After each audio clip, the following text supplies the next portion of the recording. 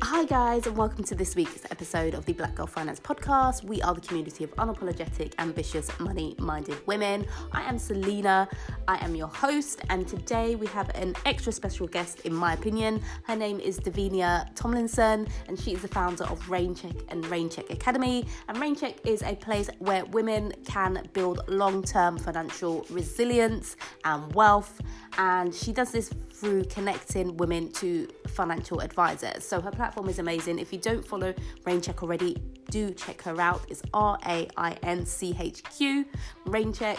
And I'm going to let Davinia introduce herself.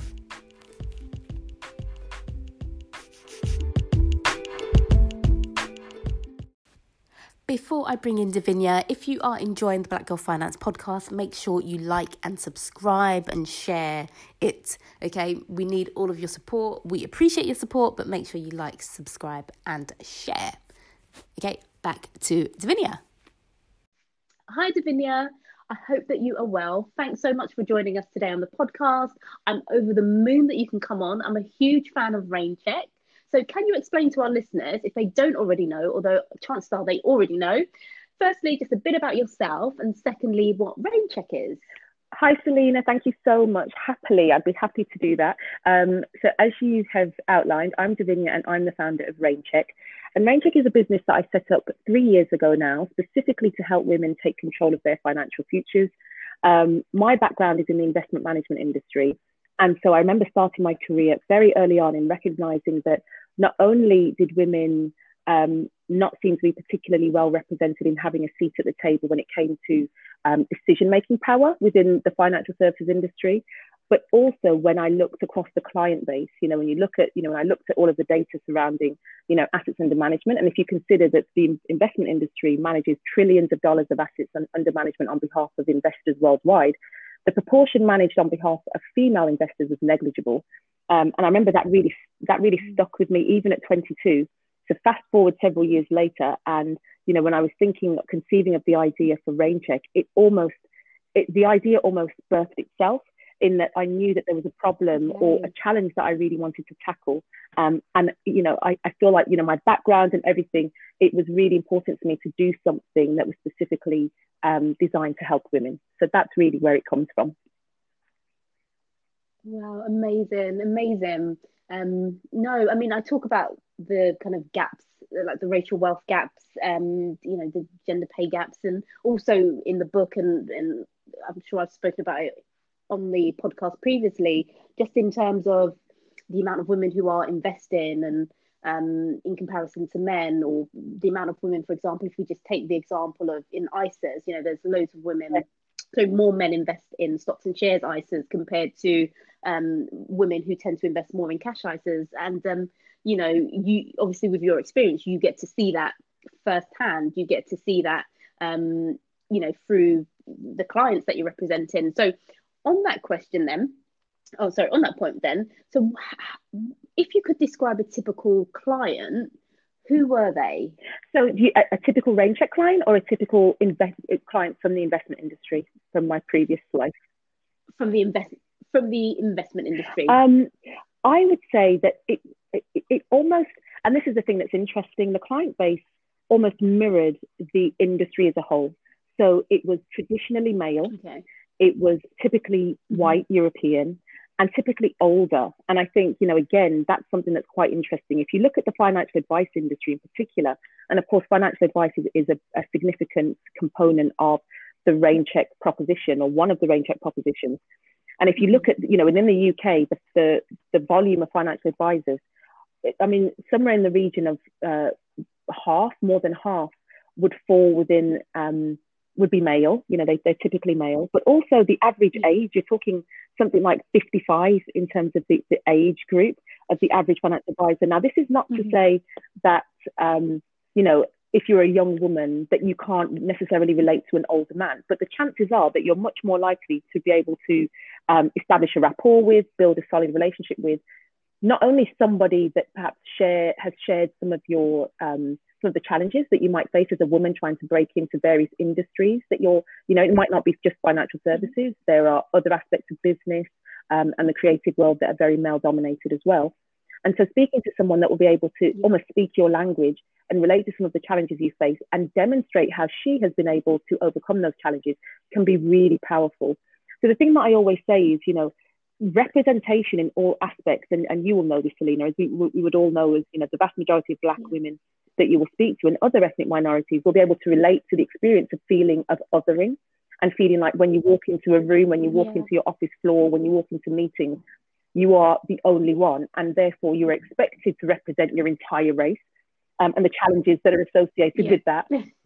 But also, you know, the feeling that, you know, you have to somehow shrink, or that your voice is stifled and that you're unable to speak openly and authentically about your experiences. All of those things can ultimately hamper the extent to which you're able to achieve the goals that you set for yourself. And so, you know, when I think about, you know, that the average client base and that demographic, you know, the women that I represent through RainCheck are very, very different.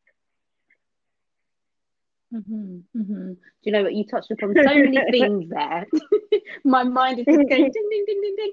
I'm just thinking to myself, you know, I typically, my background, and I've spoken about it on the platform before, is in kind of sales and marketing, and there have been so many periods of time where I have been the only, not just the only female sometimes in the team or in the room. I've also been the only Black person in the room as well. So that, like, when you just mentioned that, I was just like, yes, that was me. And then also about shrinking yourself as well. I spoke about this on a recent episode where I think it was like NatWest Bank had released their statistics around the kind of ethnicity pay gaps and what they were doing to combat it. And one of the questions that they asked their staff was, can you bring your, you know, do you feel like you can be your authentic self in the workplace? And a lot of the staff said no. And you know, again, it's something that I can really, really relate to. And it could just be little simple things as well. You know, the other day someone said to me, you know, asked me what I cooked for dinner, and you know, in my head I was like, okay, I made curry goat, but shall I say it? You know, are they gonna know what this is, what I'm talking about? And it's so honestly, and then it set off a whole heap of other thoughts in my head, such as, you know, like, kind of, when is it okay to talk about the fact that you're from the Caribbean? You know, I know, like, when Carnival comes around, all of a sudden, you know, you're talking to your colleagues who are from a different background, and they might be going to Carnival, and then they're going to be they're telling you they're going to be talking about they're going to be having their jerk chicken and whatnot, and then it's like, okay, we can have this conversation now, but ordinarily any other day of the week when we're talking about lunch and food, you know, you do kind of like, okay, shall I say that I'm gonna have some, you know, streaky soup, you know, it's just my lunch is actually healthy. And exactly that, it is that idea of othering. It's this feeling like, you know, all of us want to feel, you know, it's like an innate human instinct that everybody wants to feel a sense of belonging. And, you know, for all of us in the, you know, particularly, you know, for those of us in the UK, but all other parts of the world in which you're not necessarily part of the majority, you want to retain your distinctive sense of identity. But when you feel that that's being suppressed, then you find yourself in this state of permanent confusion. You know, how do I, and of course, and it impacts, there's like a domino effect that impacts so many other things, because if you are not able to assert your true identity in the workplace, it impedes the extent to which, you know, quite often you're not promoted, because if all of your efforts are focused on suppressing your identity, what impact does that have on your presence and visibility in the workplace, but also your work performance? All of these things must be correlated.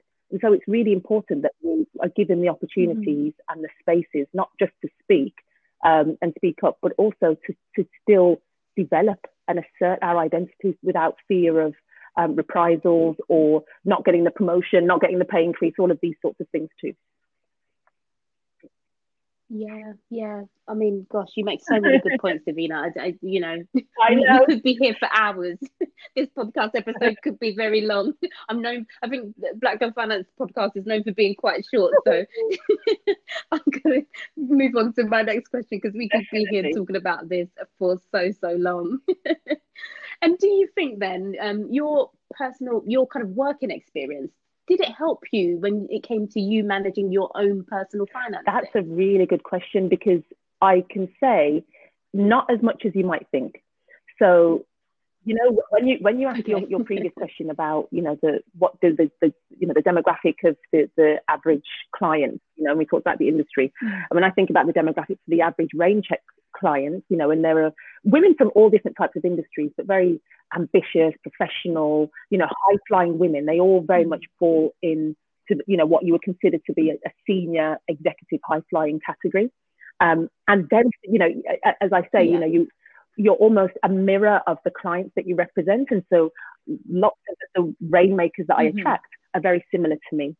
The thing that's very interesting about us all is, despite being, you know, you'll be a high flyer and a higher earner and all of these sorts of things, even despite my industry training and background, it still took me probably until late in my 20s before I had a proper grasp on my finances. And it's one of those things that you can carry a lot of shame about it, because you think, you know, I've worked in this industry for a really long time, but the one thing that it afforded me was the luxury of being able to spend with abandon to some degree. You know, I lived in London, I worked in the city, and therefore you kind of, your spending habits, you start, it's almost like you start to try to keep up with the Joneses. So as your income increases and you're paid, you know, bonuses and all of that kind of thing, as your income increases, your spending increases. It's not like you're managing your spending with any mindfulness. And that was very much a trap that I had fallen into. So it was only when, you know, in my 20s, when I had bought my first property and I'd moved into this flat, and it felt like the pinnacle of, you know, young adult achievement. I was so excited. And then suddenly, having never had to do it before, suddenly I'm having to budget. And suddenly I'm having to keep track of where my money's going, because suddenly I'm paying bills and I'm not in a house share with 5 other people. And I'm like, well, hang on a second, Dav. What? Yeah. That's really what you spent on that? And that, no. And I literally was shocked at myself. I'm like, so how long has this been? This is me literally having a conversation with myself and giving myself dressing down. Like, so how long has this been going on, Dav? How long have you been spending wildly on all these things and you know, literally having nothing to show for it? Because all of the activities. Now, the thing is, you know, there is definitely something to be said for not, if you have the means to spend on things that bring joy, then I'm never a supporter of people saying, no, I want to deprive myself of everything, even the things that make me happy, because a miserable existence is not really the goal. Equally, mindless spending is a problem, and that was the trap that I'd fallen into. And so really, you know, I think once I'd taken hold of that situation myself and recognized, okay, Dad, now you've got your stocks and shares ISA, and of course you have a pension and you have lots of things, but I really had to it was a mindset shift that was required, because I already had the professional qualifications, I had the training and the experience. So it wasn't really about that. It was just about, Dad, you have trained your mind to believe that it's okay to just spend wildly, and that nothing happens. So I had to now suddenly become somebody that was much better and more disciplined around my spending, and to put certain systems in place to help me achieve that. So that was really, I think that was my turning point for sure.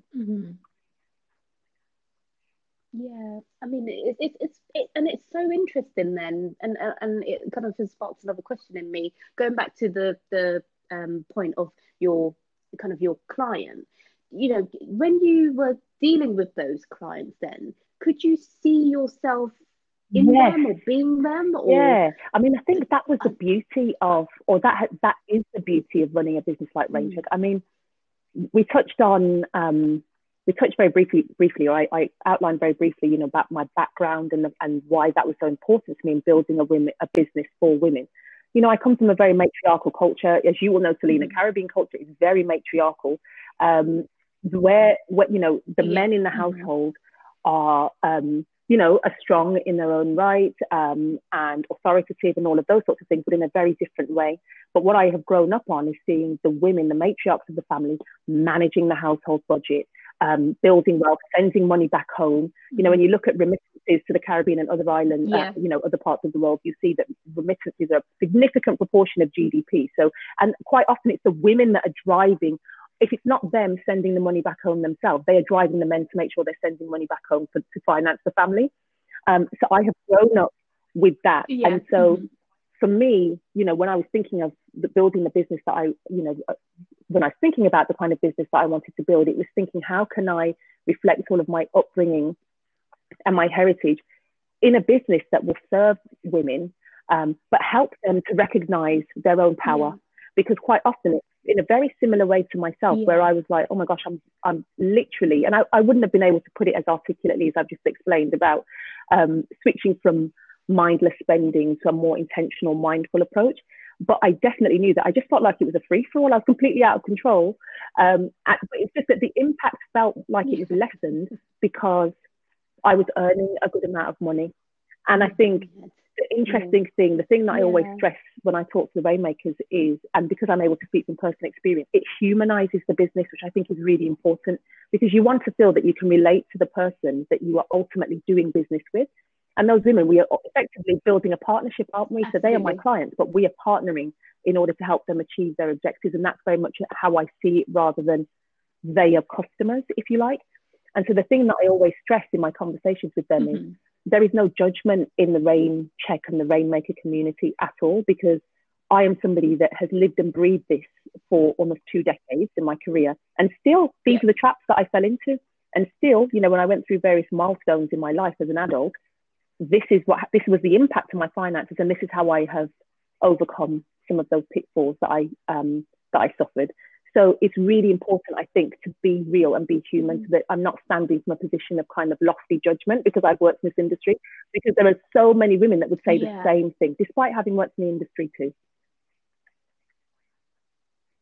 Yeah, you're absolutely right. And it's a really good point that you make there, because I mean, I deal with corporate clients, and so I might go in and do workshops for them around finances, and I've done workshops for banks as well, and I guess maybe from the outside looking in, as a person that's not within that industry, I think maybe there is a bit of a wrong assumption that, you know, everyone that kind of works in finance and banking, you know, will know what they're doing. They'll all be amazing with money. But I'll tell you, when I do the workshops, you know, that's not the sense that you get. You know, the women that I've done the workshops for, they're kind of eager to know about just, you know, the money management side of things, because, well, actually, I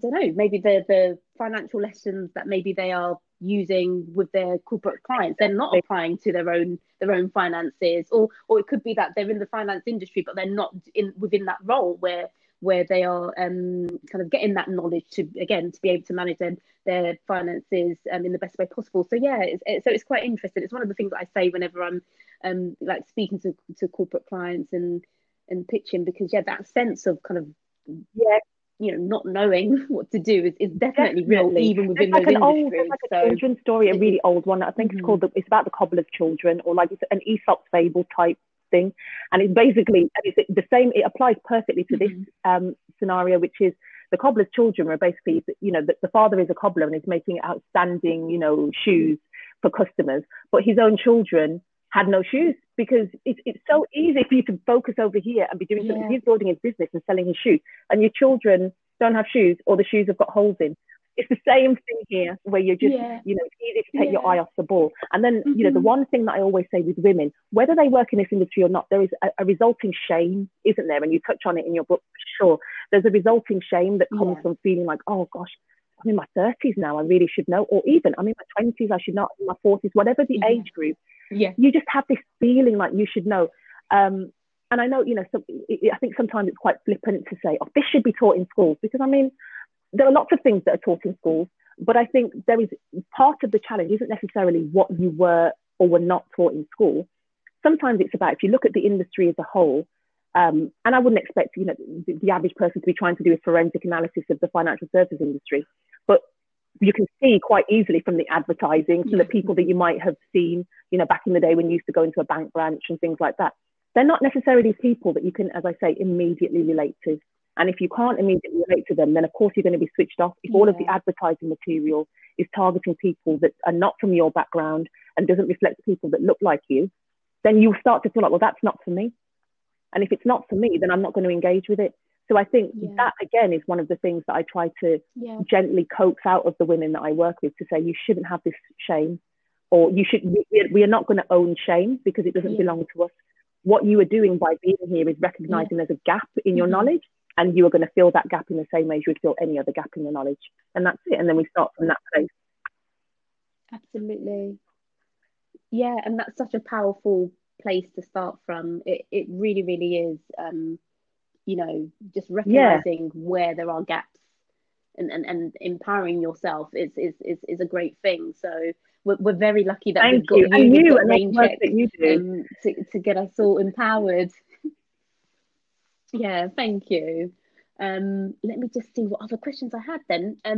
So tell us about RainCheck. So what can people expect when they join Yeah, kind of the so RainCheck when we first Academy? started, RainCheck, of course, with my background in investment management, it was really important to me. I started from the place of, I really want to get more women to invest. And you touched on, the disparity between the proportion of women that invest in stocks and shares, ISAs versus cash ISAs. And so really, I was on a mission to kind of help women understand investing. So almost kind of an investing made simple type proposition. To offer them financial education, but in Yeah. addition to offer them qualified and regulated financial advice. Because from my research, one of the things, it's the same as anything else. If you have a specific objective in mind that you're striving towards, getting good quality professional guidance is really powerful in helping you achieve that.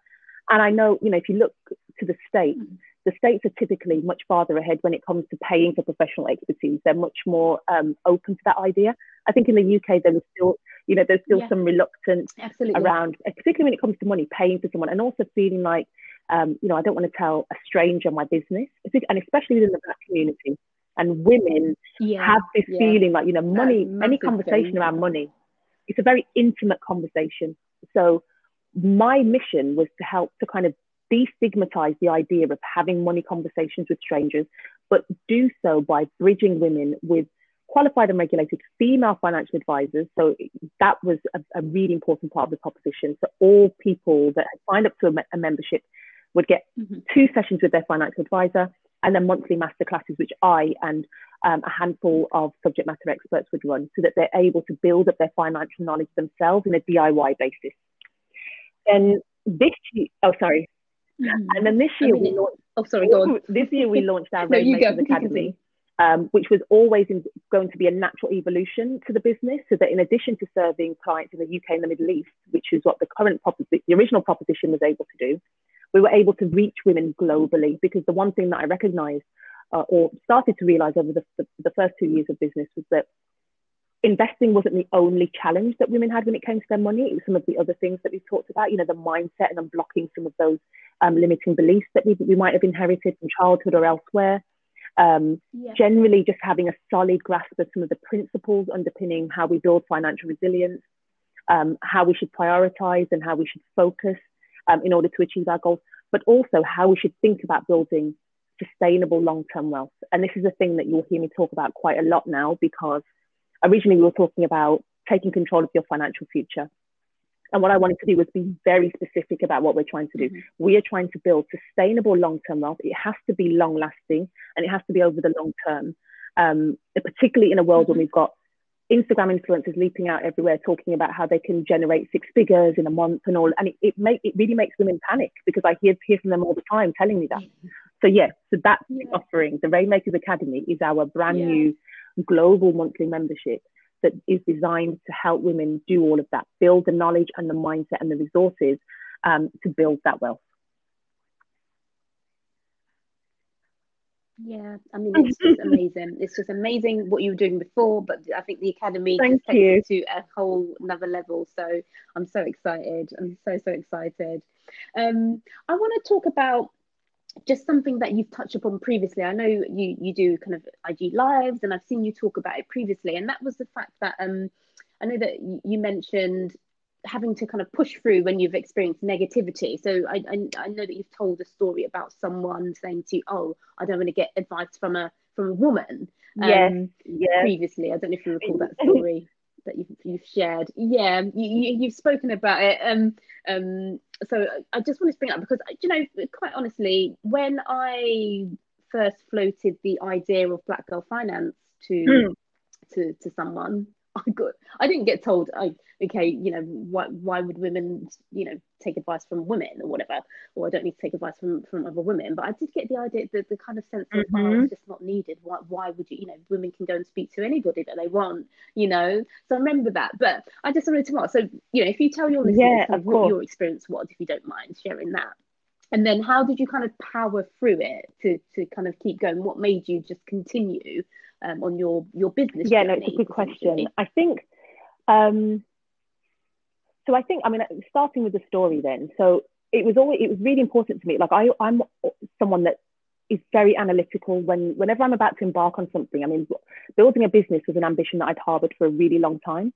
But before I started it, I really wanted to do my research, and I really wanted to establish, is this a problem that you've just created in your mind? And actually it just applies to you, Dav, and there is no market for this at all. Yeah. Or actually, are there women out there that are crying out for this? So I did some surveys, I did focus groups, I did one-to-one interviews.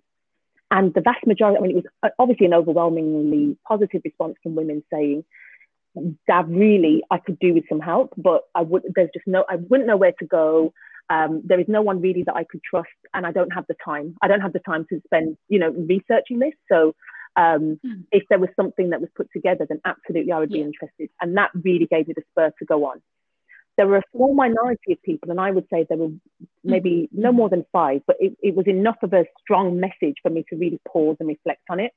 And there was someone in particular who had said to me, and actually it was a woman, and she was really, she articulated it very vulgarly, but essentially she said, yeah, do you remember? Okay. Yeah, do you know, when I was writing the question, I remembered, I was thinking, did they just say, I don't want to speak to her, or did they describe the part? I know, this is the thing, I'm like, what can I say on the podcast? I'm like, what a take from that woman. But she basically said to me, so first she was like, so because I've got a vagina, does that mean that I'm only good enough to take advice from another woman? And if the proposition is coloured in pink and tied in a bow, like she really went for it. Like she just went to such extremes. I was like, I can't even take this feedback seriously because you've gone to such extremes to articulate it. But there was that woman, and then to be fair, there was somebody else who said, I'm a bit concerned that you are you are going to polarize the conversation. That if we are trying to promote inclusion, that if you try and create a proposition that's distinctively female, that you're effectively saying that female finance related challenges are different from everybody else's, and that you are going to, it almost hampers progress, because effectively you're saying to the rest of the industry, it's okay, you don't need to bother trying to include us because we're going to do something for ourselves over here. And I did have to pause and reflect on it, because the person that had shared that is somebody that's generally quite thoughtful and considered. Yeah, it sounds like a thoughtful reply and response, and exactly. I mean, there are interesting points in that. My response to them, and I said, let me take it away and have a think about it. And my response to them, I came back to them and said, if you think about any strides that are taken in anything where a group of people have been marginalised or excluded, first, before you have inclusion, they have to create something themselves to demonstrate that their voices are valid, that their challenges are valid, and that this is the way that they want to be treated. This is the way they want to be communicated with. And until that happens, the industry are not going to take notice, because if they were going to take notice, they would have done so up to this point. The argument about the market being too small, which was an argument that I just dismissed completely out of hand, to say that half the UK population, more than half, and if you look across the world, it's not even an argument that has any merit. So I was like, well, that doesn't make sense at all. The other thing to say, again, I mean, you have a marketing background, so I know that this will particularly resonate with you, but the idea of there's something about niche, there is something about being really focused and specific about the pain point. RainCheck RainCheck cannot help everyone. RainCheck cannot even help every woman. In my first year of doing a business, I used to do every single prospect call, for example. First of all, it's not like I had hundreds of calls every day, but it was a really useful exercise for me to kind of speak to all the women. They could understand my background, understand what the business was about. It also helped us to establish a relationship of trust. But it was really a useful way of me being able to help women understand whether this proposition was the right one for them.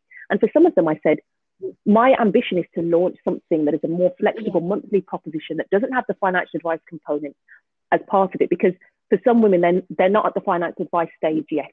And that's what the academy is designed for.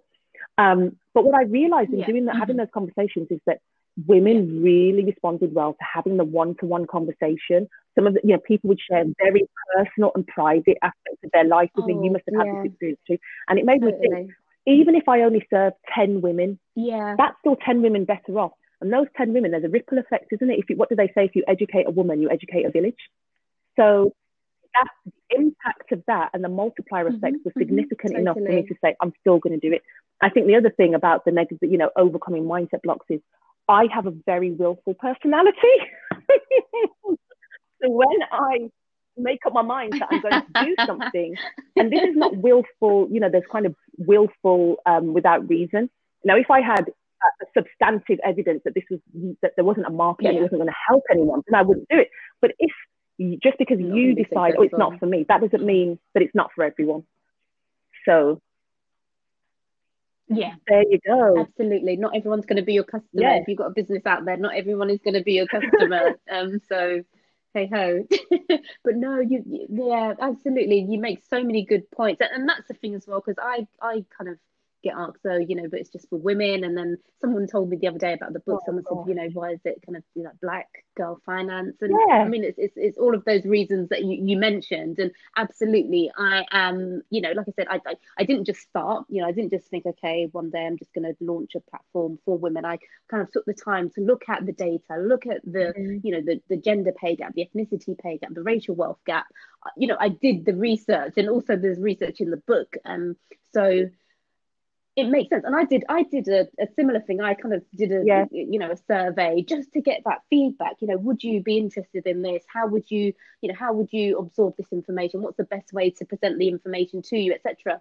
And so I, as much as I could, I tried to launch from a position of data and information. It wasn't just a case of, okay, I'm just going to put this out there and see. But equally similar to you, when you do put something out there and you get the responses, that gives you a feel. That gives you, it lets you know if your idea is valid, really and truly. And so I totally get it. I totally get. And like you said, you're quite willful. I'm the same. And like you said, and it's not in that not in that way of no one can't tell me nothing, or like you said, if the data doesn't show it's good, you're just going to blindly just go forward anyway. Although exactly, you can't hear. Will learn anyway, and turn the road around or whatever. Do you know what I mean? And there's nothing wrong with that. But that kind of having knowing what you want, I guess, is super important, and just having that determination to just see it through and see the outcome. And if it works, brilliant, amazing. If it doesn't, then we just move on. It's not the end of the world to launch something. Just final questions, because this, like I said, this episode is probably going to be the longest one for 2021. In terms of, on the platform, I talk a lot about culture. Actually, no, you may have answered this question before around kind of, you said about the matriarchy, your family being, the women, taking charge of the money, and so on and so forth. So I think I've already answered that question, to be fair. I mean, if you could give the listeners kind of a top tip, or your top maybe 2 tips on kind of handling their money, what would my it 2 be? tips for right now, I mean, at the time of recording, we're still in the midst of a pandemic. And I think we can apply a lot of pressure to ourselves. Lots of us will be under financial strain. And the one thing that I always stress, irrespective of the time, is that, as women, we need to focus on what we can control. And right now, one thing that we can control is, where our money is going, how we're spending our money. So it doesn't mean, when I talked before about a switch or transition from mindless spending to mindful spending. And by mindless spending, it doesn't even necessarily mean that you're going out spraying champagne. It's like we can go out and spray champagne anyway in the club now. The virtual equivalent of whatever that would be. Yes. But it's mindless in the sense that when you look at your account, money is coming out for different things, and you didn't know. So you might get an alert on your phone saying PayPal has deducted £15, and you're thinking, what's that for? I think the first thing that I would encourage people to do, particularly now, is to know, whenever you get one of those alerts, you can immediately associate it with a specific purchase that you have entered into willingly and knowingly, and you're happy with it and you're good with it. Yeah. Or it's something that you know about and you're no longer happy with it and you cancel it. But either way, it's mindful in that sense. So I would always say any systems that you can use to facilitate that, any apps, as I say, I get those alerts on my phone. So if you have apps that you use to help with that, that I think is one of the most powerful things that you can do. Another thing is making sure that, again, particularly given the time, I will always want to talk about investing. I will always want to talk about pensions. But the thing that I would stress is, in a time of financial strain, or when we're focusing on heightened financial control, if there's any area that we're able to save money right now, it might be through travel, for example, if you're working from home, rather than that money being gobbled up in something else before you have a chance to allocate it, make sure that you're just shoring up, boosting up your emergency savings fund. I always talk about rainy day fund as one of the financial foundations, and I think now is a chance for lots of us to boost that up. Not everybody's under immense financial strain. Some people are, and then it's really about that focus and control. But if you are somebody that is, you might actually find yourself in a bit of a period of abundance, just because some of your expenses have been cut from going to work. And while we're in that period of abundance, just make sure that money is being moved across really swiftly to your savings and investment account, I think. But the other thing, my final thing would be, if there is one thing that brings you joy, and it requires you to spend money, and you have the ability to do it, spend the money. Now is the time to spend the money as well. So it's about the control and the discipline, but just mindful spending, I think, is the central message across it all.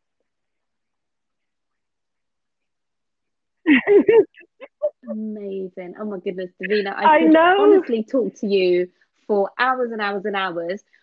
One thing I probably need to get you back on to talk about, because I did an episode around housing and getting on the property ladder, and one of the things that came up, one of the guests mentioned was the fact that, and I think we spoke about this before recording, was the fact that, and it's something that I mentioned in the book, where do we want to retire, where do we want to end up living in the future? Because I feel like sometimes we typically assume that everyone is coming over here working really hard to retire over here, but that's not the case.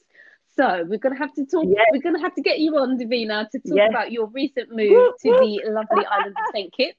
So we're gonna have to do another podcast episode so that you guys can know about Davina and her moves that she's making, because literally before we started recording this episode, I was blown away. I said to Davina, we just had a general chit chat, and she dropped in the fact that she had moved, and I was like thinking, okay, so she's not in London, maybe she's in Birmingham or Manchester, but no, she had moved to St. Kitts. She has moved to St. Kitts, so we're going to talk about that.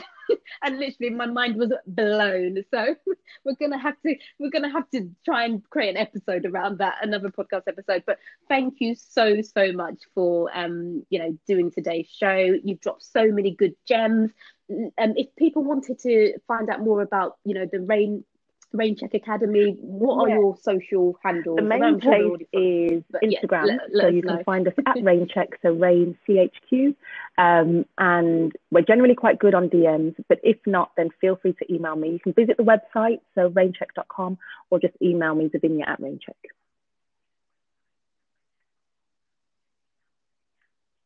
Amazing. Thank you for having me again, Davinia. Okay, take care.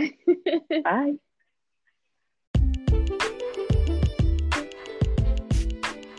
Hi everybody, I hope you enjoyed that episode with Davinia from the Raincheck. Make sure you check out the Raincheck Academy and Raincheck and her platform. She's doing amazing things for women when it comes to their finances, helping them to build long-term financial wealth. And just to apologise, I kept on saying Davina at the end. So apologies, Davinia, I'm so sorry. It's Davinia. And just to say, if you like the podcast, please make sure you subscribe. Also, we have Black Girl Finance Fest coming up, so check out www.blackgirlfinancefest.co.uk for information. Davinia is actually one of our panelists as well, so we have her. We have some other amazing panelists. It's 13 UK Black British women talking about all things money, so make sure you check out the panelists, check out the website and book yourself a ticket. It's the day before Mother's Day, so it may even be a nice Mother's Day treat, I'm going to say. And also, you know, we have been nominated for an award with the British Banking Awards, and we've been nominated in the influencer category. So again, on our website or on the link in Instagram, there is somewhere for you to vote for us in the influencer category. So yeah, make sure you support, and yeah, check everything out. Everything that we're doing is available in the bio of Instagram. There's also the Black Girl Finance website, which links to the festival. And yeah, reach out to us if you have any questions. Have a great week, guys. Bye.